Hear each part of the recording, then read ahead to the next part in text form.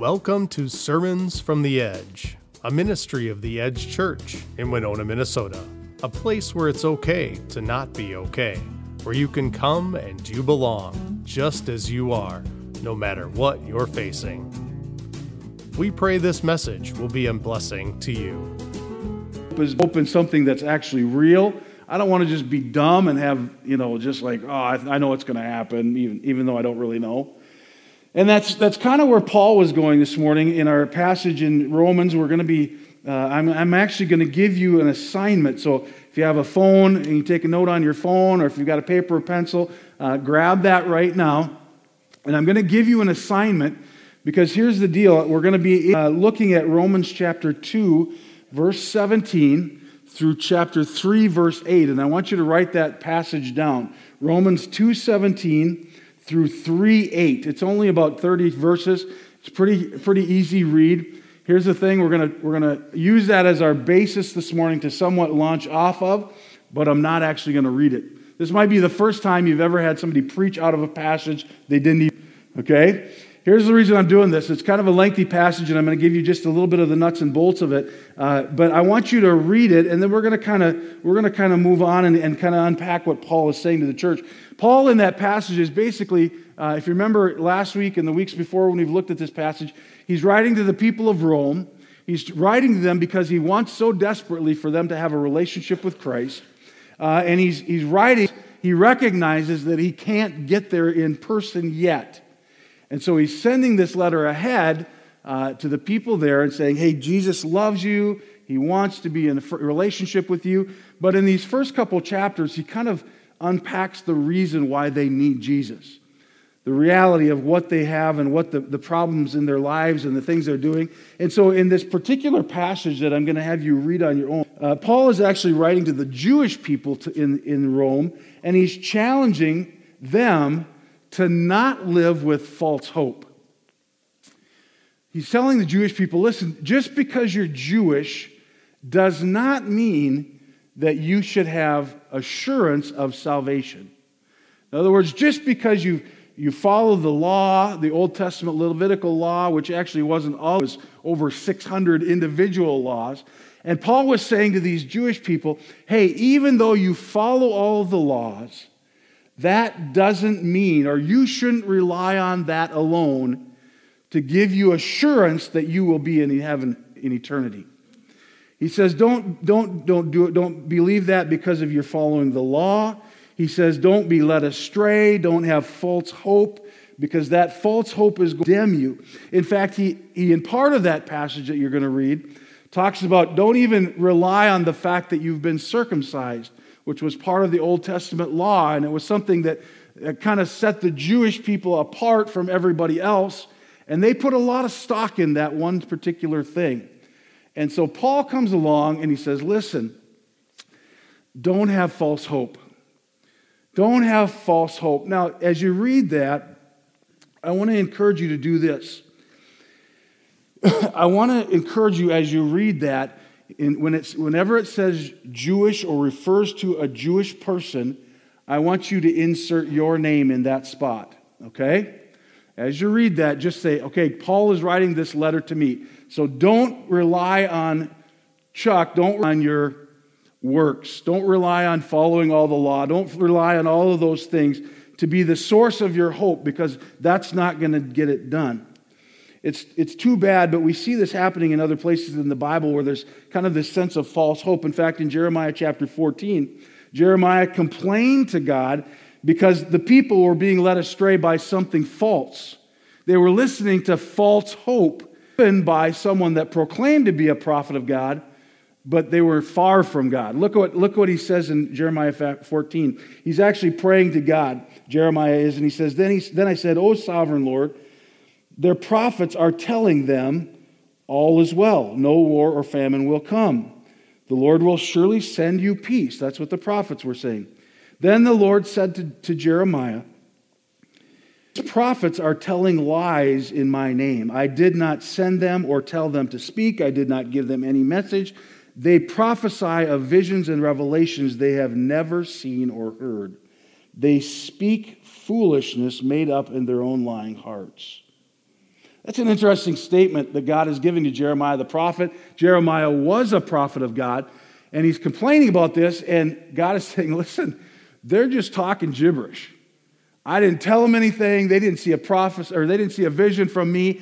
They got nothing other than what they're making up, which actually is a little bit disturbing to me, and maybe it is to you. It kind of begs the question, who are we listening to? Who are we listening to? How is our discernment? The challenge that you might have to ask yourself this morning is, am I being led astray, or am I living with false hope? Our world is full of false hope. And as we look at this message this morning, I really feel like the message Paul was trying to get across to the Roman people is, listen, it doesn't matter what culture tells you. It doesn't matter what society tells you. It doesn't matter what popular opinion is. It doesn't even matter if you do all the right things according to the Old Testament law and live the way that it says you should live. Those things are great, but that's not all that it takes. That's just a piece of it. 2 Timothy chapter 4 says, the time is coming when people won't listen to good teaching. Instead, they will look for teachers who will please them by telling them only what they are itching to hear. Amazing passage. I used to always think, well, that's just ridiculous. But you know what? As we move on in our lives, as our culture continues to transform, as even the church, we'll say, the church at large begins to go through these seasons, I'm afraid that sometimes we actually fall into that passage. The time is coming when people won't listen to good teaching. Instead, they will look for teachers who will please them by telling them only what their itching ears want to hear. You know what? We don't often go looking for somebody to tell us we're wrong. Isn't that true? We don't often just seek out, have I ever taken a poll on a Sunday morning and say, hey, if you think I'm wrong this morning, could you just raise your hand? Because I'd love to hang out with you after church. We don't look for people to tell us we're wrong, right? Even in our relationships with one another, we don't like to be told we're wrong. If you're married, you know very well you do not like for your spouse to tell you you're wrong, right? Just Steph and I. Good. Praise the Lord, Steph. We got this. We don't like that, and yet sometimes that's exactly what we need, isn't it? Paul is actually saying, listen, there's some things that you're holding on to that are giving you false hope. And that's the message he's writing to the Jewish people in this passage in Rome. And so this morning I'm going to take just a few more minutes. I realize we're coming to the end of what we should be having for our service, but I want to just throw a couple things out here for us to look at quickly. There's three things that we can count, three things that we do count on that actually can't make us right with God. Things we count on that don't actually make us right with God. In fact, they actually give us false hope.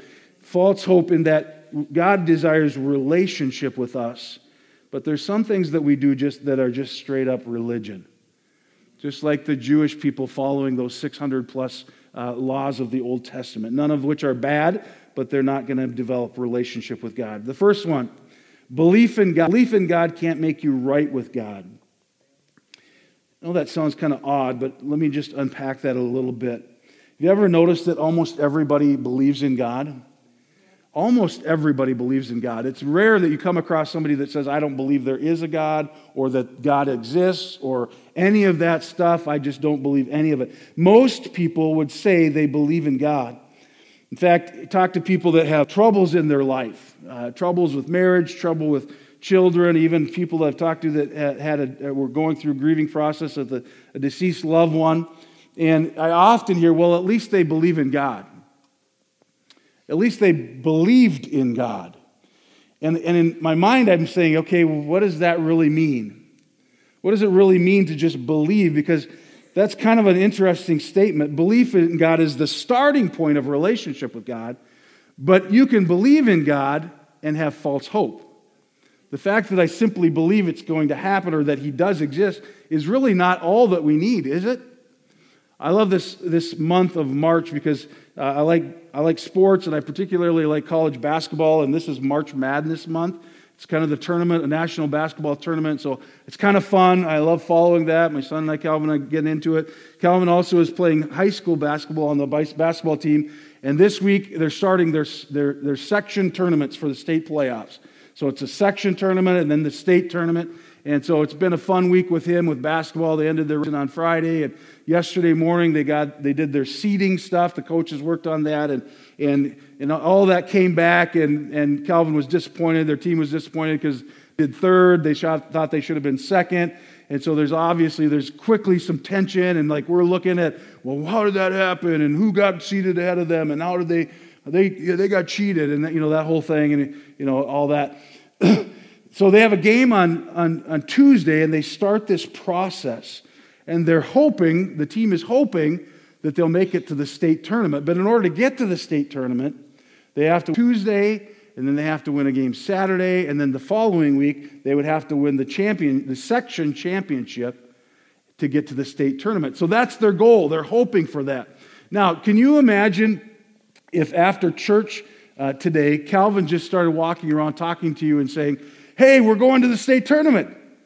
It's going to be awesome. We're going to play in Minneapolis. We're going to play at Williams Arena, the barn on the campus in Minnesota. We're going to the state tournament. It's going to be awesome. Can you imagine if he just started walking around telling people that after church, and you'd be looking at him like, what? I thought you had to play the section tournament first. Oh, yeah, but we're going to win that. It's done. It's all done. We're going to win that. Can you imagine how weird that would seem? Now, let's go back to faith in God. Can you imagine somebody just walking and saying, I believe in God. I'm good. I believe in God, so I'm going to heaven. See where I'm going is sometimes we say things like that, I believe, but belief alone doesn't make us right with God. There's a sense of false hope. Let me unpack this a little bit with what Scripture says. James chapter 2. You say you have faith, for you believe that there is one God. Good for you. Even the demons believe this, and they tremble in terror. See where I'm going with this?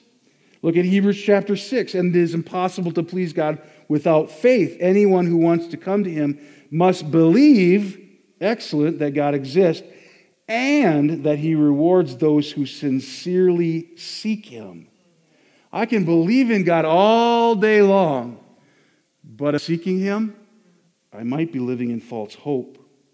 In that passage in Hebrews 11, it goes on after that, and it lists all kinds of people who had faith and acted on their faith in the Old Testament. It talks about Noah, who built an ark even though he was in the desert and had not seen rain forever. It talks about Abraham, who left his own land because God told him I'm going to take you someplace new and give you a promise. It goes on and on and on in that passage in chapter 11 of Hebrews.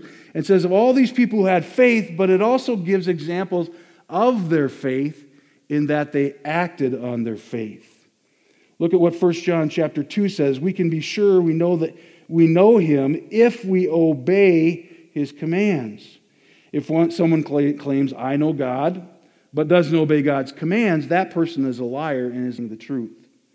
But those who obey God's word truly show how complete they love him. That is how we know we are living in him. Faith alone, belief alone, is not something that's going to get us to the right place. It can't make us right with God. It gets us closer, but it can't do the whole thing. Biblical knowledge can't make you right with God. Biblical knowledge. Knowledge will benefit you a lot, but it's not everything that's going to be there. Knowing itself is different than acting, isn't it? We act some ways that sometimes aren't smart. A while back, I was working on. We had an outlet in our house that was bad, and I was going to replace it. And so I got all the tools. I got a new outlet. I put everything right there. I had electrical tape. I was going to do this job. And I've done it before, and I don't necessarily enjoy electrical work because I'm really not very good at it. And it's always a little bit frightening to me, but I can do it. I'm like, okay, I'm going to try to do this. I'm not going to call an electrician because that's going to be a lot of money. I'm a man. How hard can it be? That's a bad place to start. I knew enough to maybe make it happen. So I started this thing and took the electrical cover off, the plate off, and started unscrewing the outlet from the box behind the wall or in the wall. And I had this thought like, I should shut the breaker off at this point. But then I thought, you know what? If I shut the breaker off, it's going to be dark in here because it's the light and I'm hot. I just want to do this. It's not that hard. I'll just do it in steps. I'll do the positive. I'll do the negatives. I'll plug it into the new outlet, all those kind of things. And so I thought, I got this. And so you know how this story goes. I'm sweating and working on this thing and trying to be really careful and pulling the wires apart. And I thought I was connecting them. And I'm pulling one off. I got one connected on this side, one on this side to the new and the old outlet.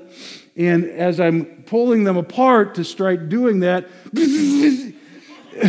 and it was a great experience. It was awakening. It was refreshing. It was electrifying.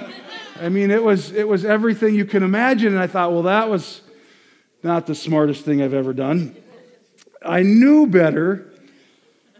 And I knew I shouldn't do that. And then I thought at that moment, after I've already had this great experience of being awakened, I thought, well, that was really stupid. I should go shut the outlet off or the breaker off. But of course, I'm halfway done now. So of course, I just went on and I got a second jolt. And you would hope that at that point I shut the breaker off, but I was stupid and I didn't. And I finished the job of having experienced 2 electrifying experiences. The knowledge of what to do and the actual doing were very different. Biblical knowledge is one thing, but can I just say this? Biblical knowledge without obedience is worthless. Biblical knowledge without obedience is worthless. Biblical knowledge without obedience is dangerous. Because we can fill our minds with knowledge, but if it doesn't touch our heart, if it doesn't result in a relationship, what we've actually done in filling our heart with knowledge or our mind with knowledge is we've loaded up a weapon for debate. And then when we get in those situations where God is moving or God wants to be moving, rather than being, we begin to quote Scripture. We even maybe can become like the Pharisees in the Old Testament that were very knowledgeable, but they didn't have relationship with God. Biblical knowledge alone can't make us right with God. Belief in God can't make us right with God. And the last thing that I'll share is this: religious rituals can't make us right with God. This seems like it's very simple and easy to understand because we think of who Paul is writing to. Again, he's writing to the Jewish people that their life was filled with rituals. And again, we recognize that God was looking for a relationship with them, but the rituals were kind of what they were putting their false hope in. But let's look for just a moment about our rituals. Look to our rituals. What are the things that we relate with spiritual life? We relate things like serving. We relate things like baptism, water baptism. We relate things like our money, our tithing. We serve communion once a month or so here at the church. That's a ritual or a process that God actually gave us. But did you know you can even do communion in a ritualistic format and really go through the process and have no meaning? Or what about even just the very basics of church attendance? Can become a ritual.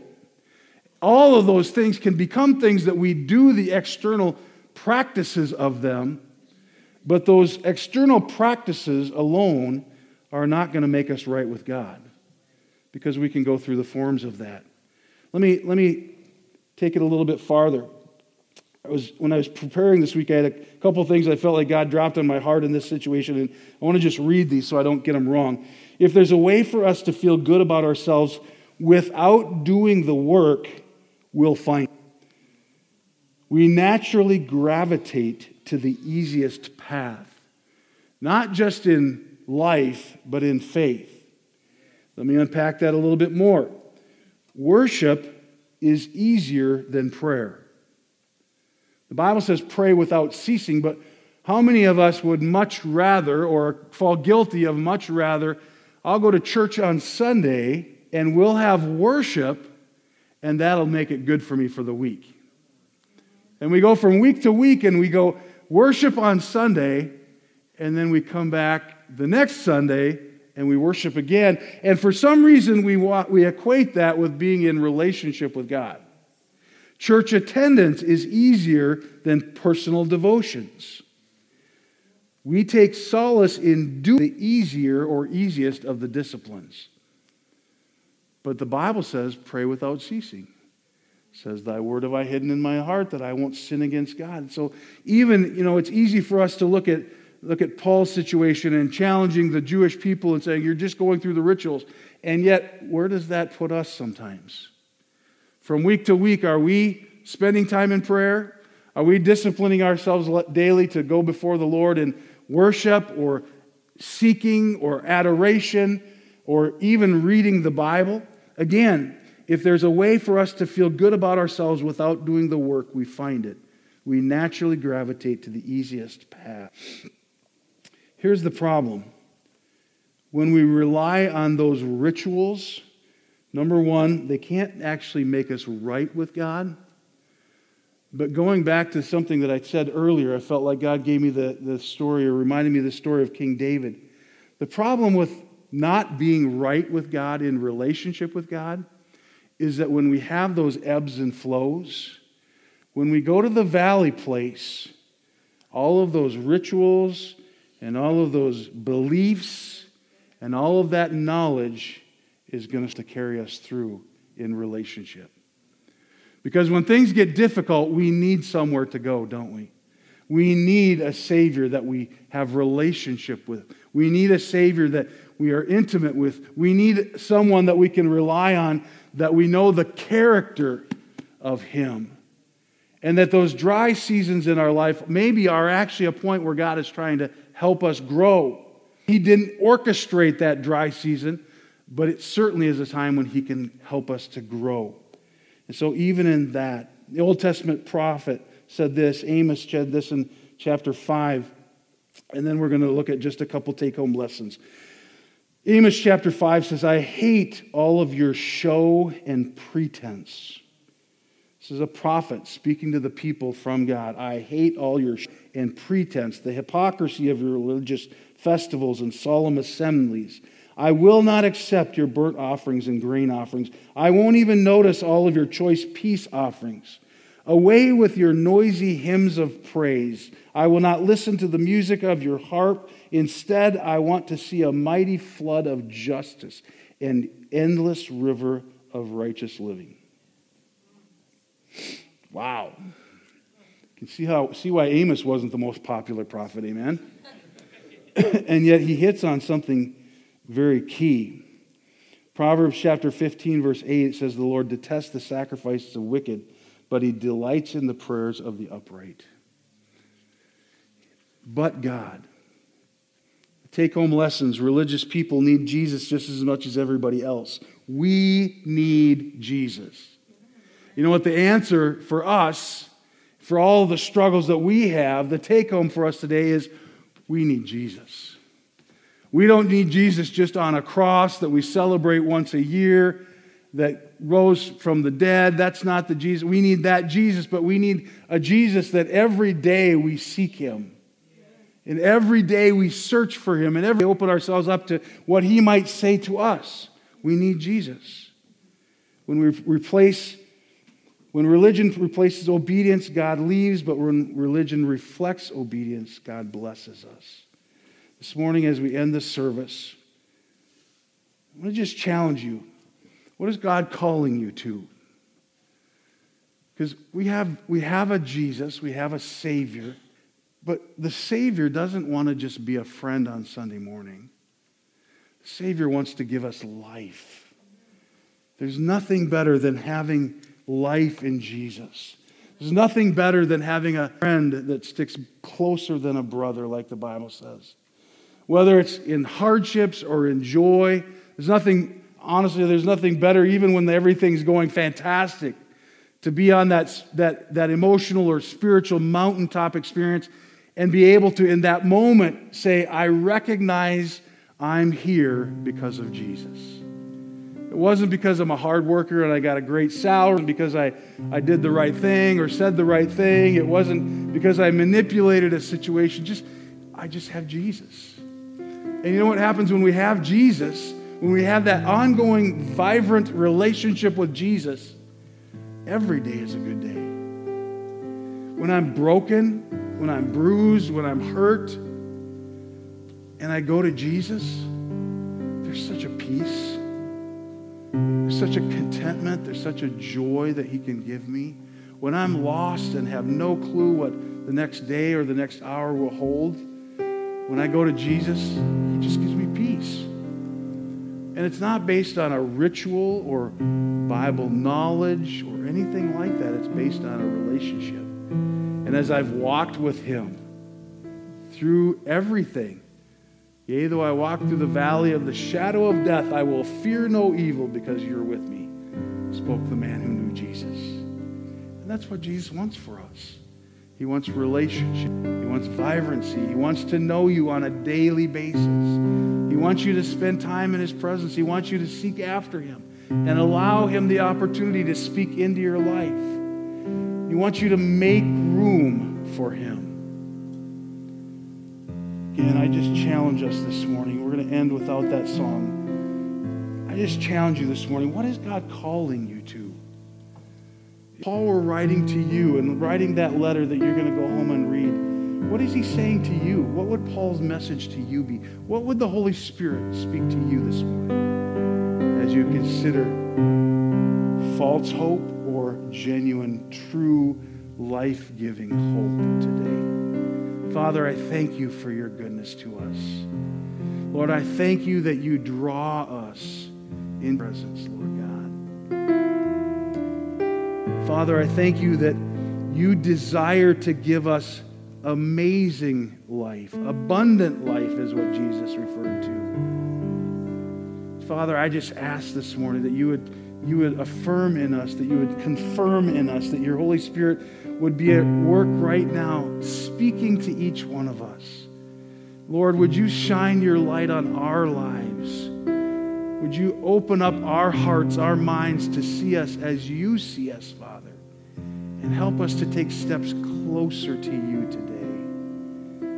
Father, I give you thanks for that, Lord. The Bible's clear that we do have hope, that Jesus is our hope. If we accept him as our Savior, if we invite him into our heart, the Bible says in Romans we've all sinned. It talks about how sin cannot be in the presence of God. So the wages of sin, the result of, is separation from God. But it says the gift of God is eternal life through Jesus Christ our Lord. And so in simplest terms that I can put it, we sinned. Because of our sin, we're separated from God. Because of God's love, he made a way for us to be back in relationship with him. So as we allow him, as we confess our sin to God, as we invite him into our heart to be our Lord and Savior, it says that he forgives our sin, and we now stand as children of God and have the confidence, not just a false hope, but we have the confidence of being in heaven with him as we continue to walk out and have obedience for his word. It's a very simple plan, and this morning I just want to give you an opportunity. If you've never done that, I'd like to give you an opportunity to do that. In the very simplest terms I just described, invite Jesus into your heart. I just want to give you an opportunity, and then we're going to wrap up this service. If that's your prayer this morning, if that's your desire, you'd like to invite Jesus to come into your heart, would you just raise your hand quickly? Everybody's praying, and their heads are down, nobody's looking around. But if that morning, would you just simply raise your hand and wave at me or get my attention, make eye contact with me? I would love to just pray with you. I'm not going to call you out or embarrass you right in front of everybody. Just want to give you that opportunity to have Jesus in your heart. I'm not seeing any hands. I'm going to just encourage you. If I missed you, or if you wanted to talk more about that, I'd love to talk with you about that. We're going to end our service a little different this morning. It's time for us to close, but can you just stand with me for a second? And as we end this service, I'm just going to have Kaylee continue to play. Can we just take 20 seconds? Let's take 30 seconds. And would you just close yourself in with God right where you're at? I believe that if we give God an opportunity, he speaks to us. And if he hasn't spoken to you yet, let's just give him 30 seconds. Because I believe God is able and willing if we will just give him a moment. And I believe he's got a message for every single one of us if we'll just give him a moment to talk to us. So let's just do that in the quietness of this morning.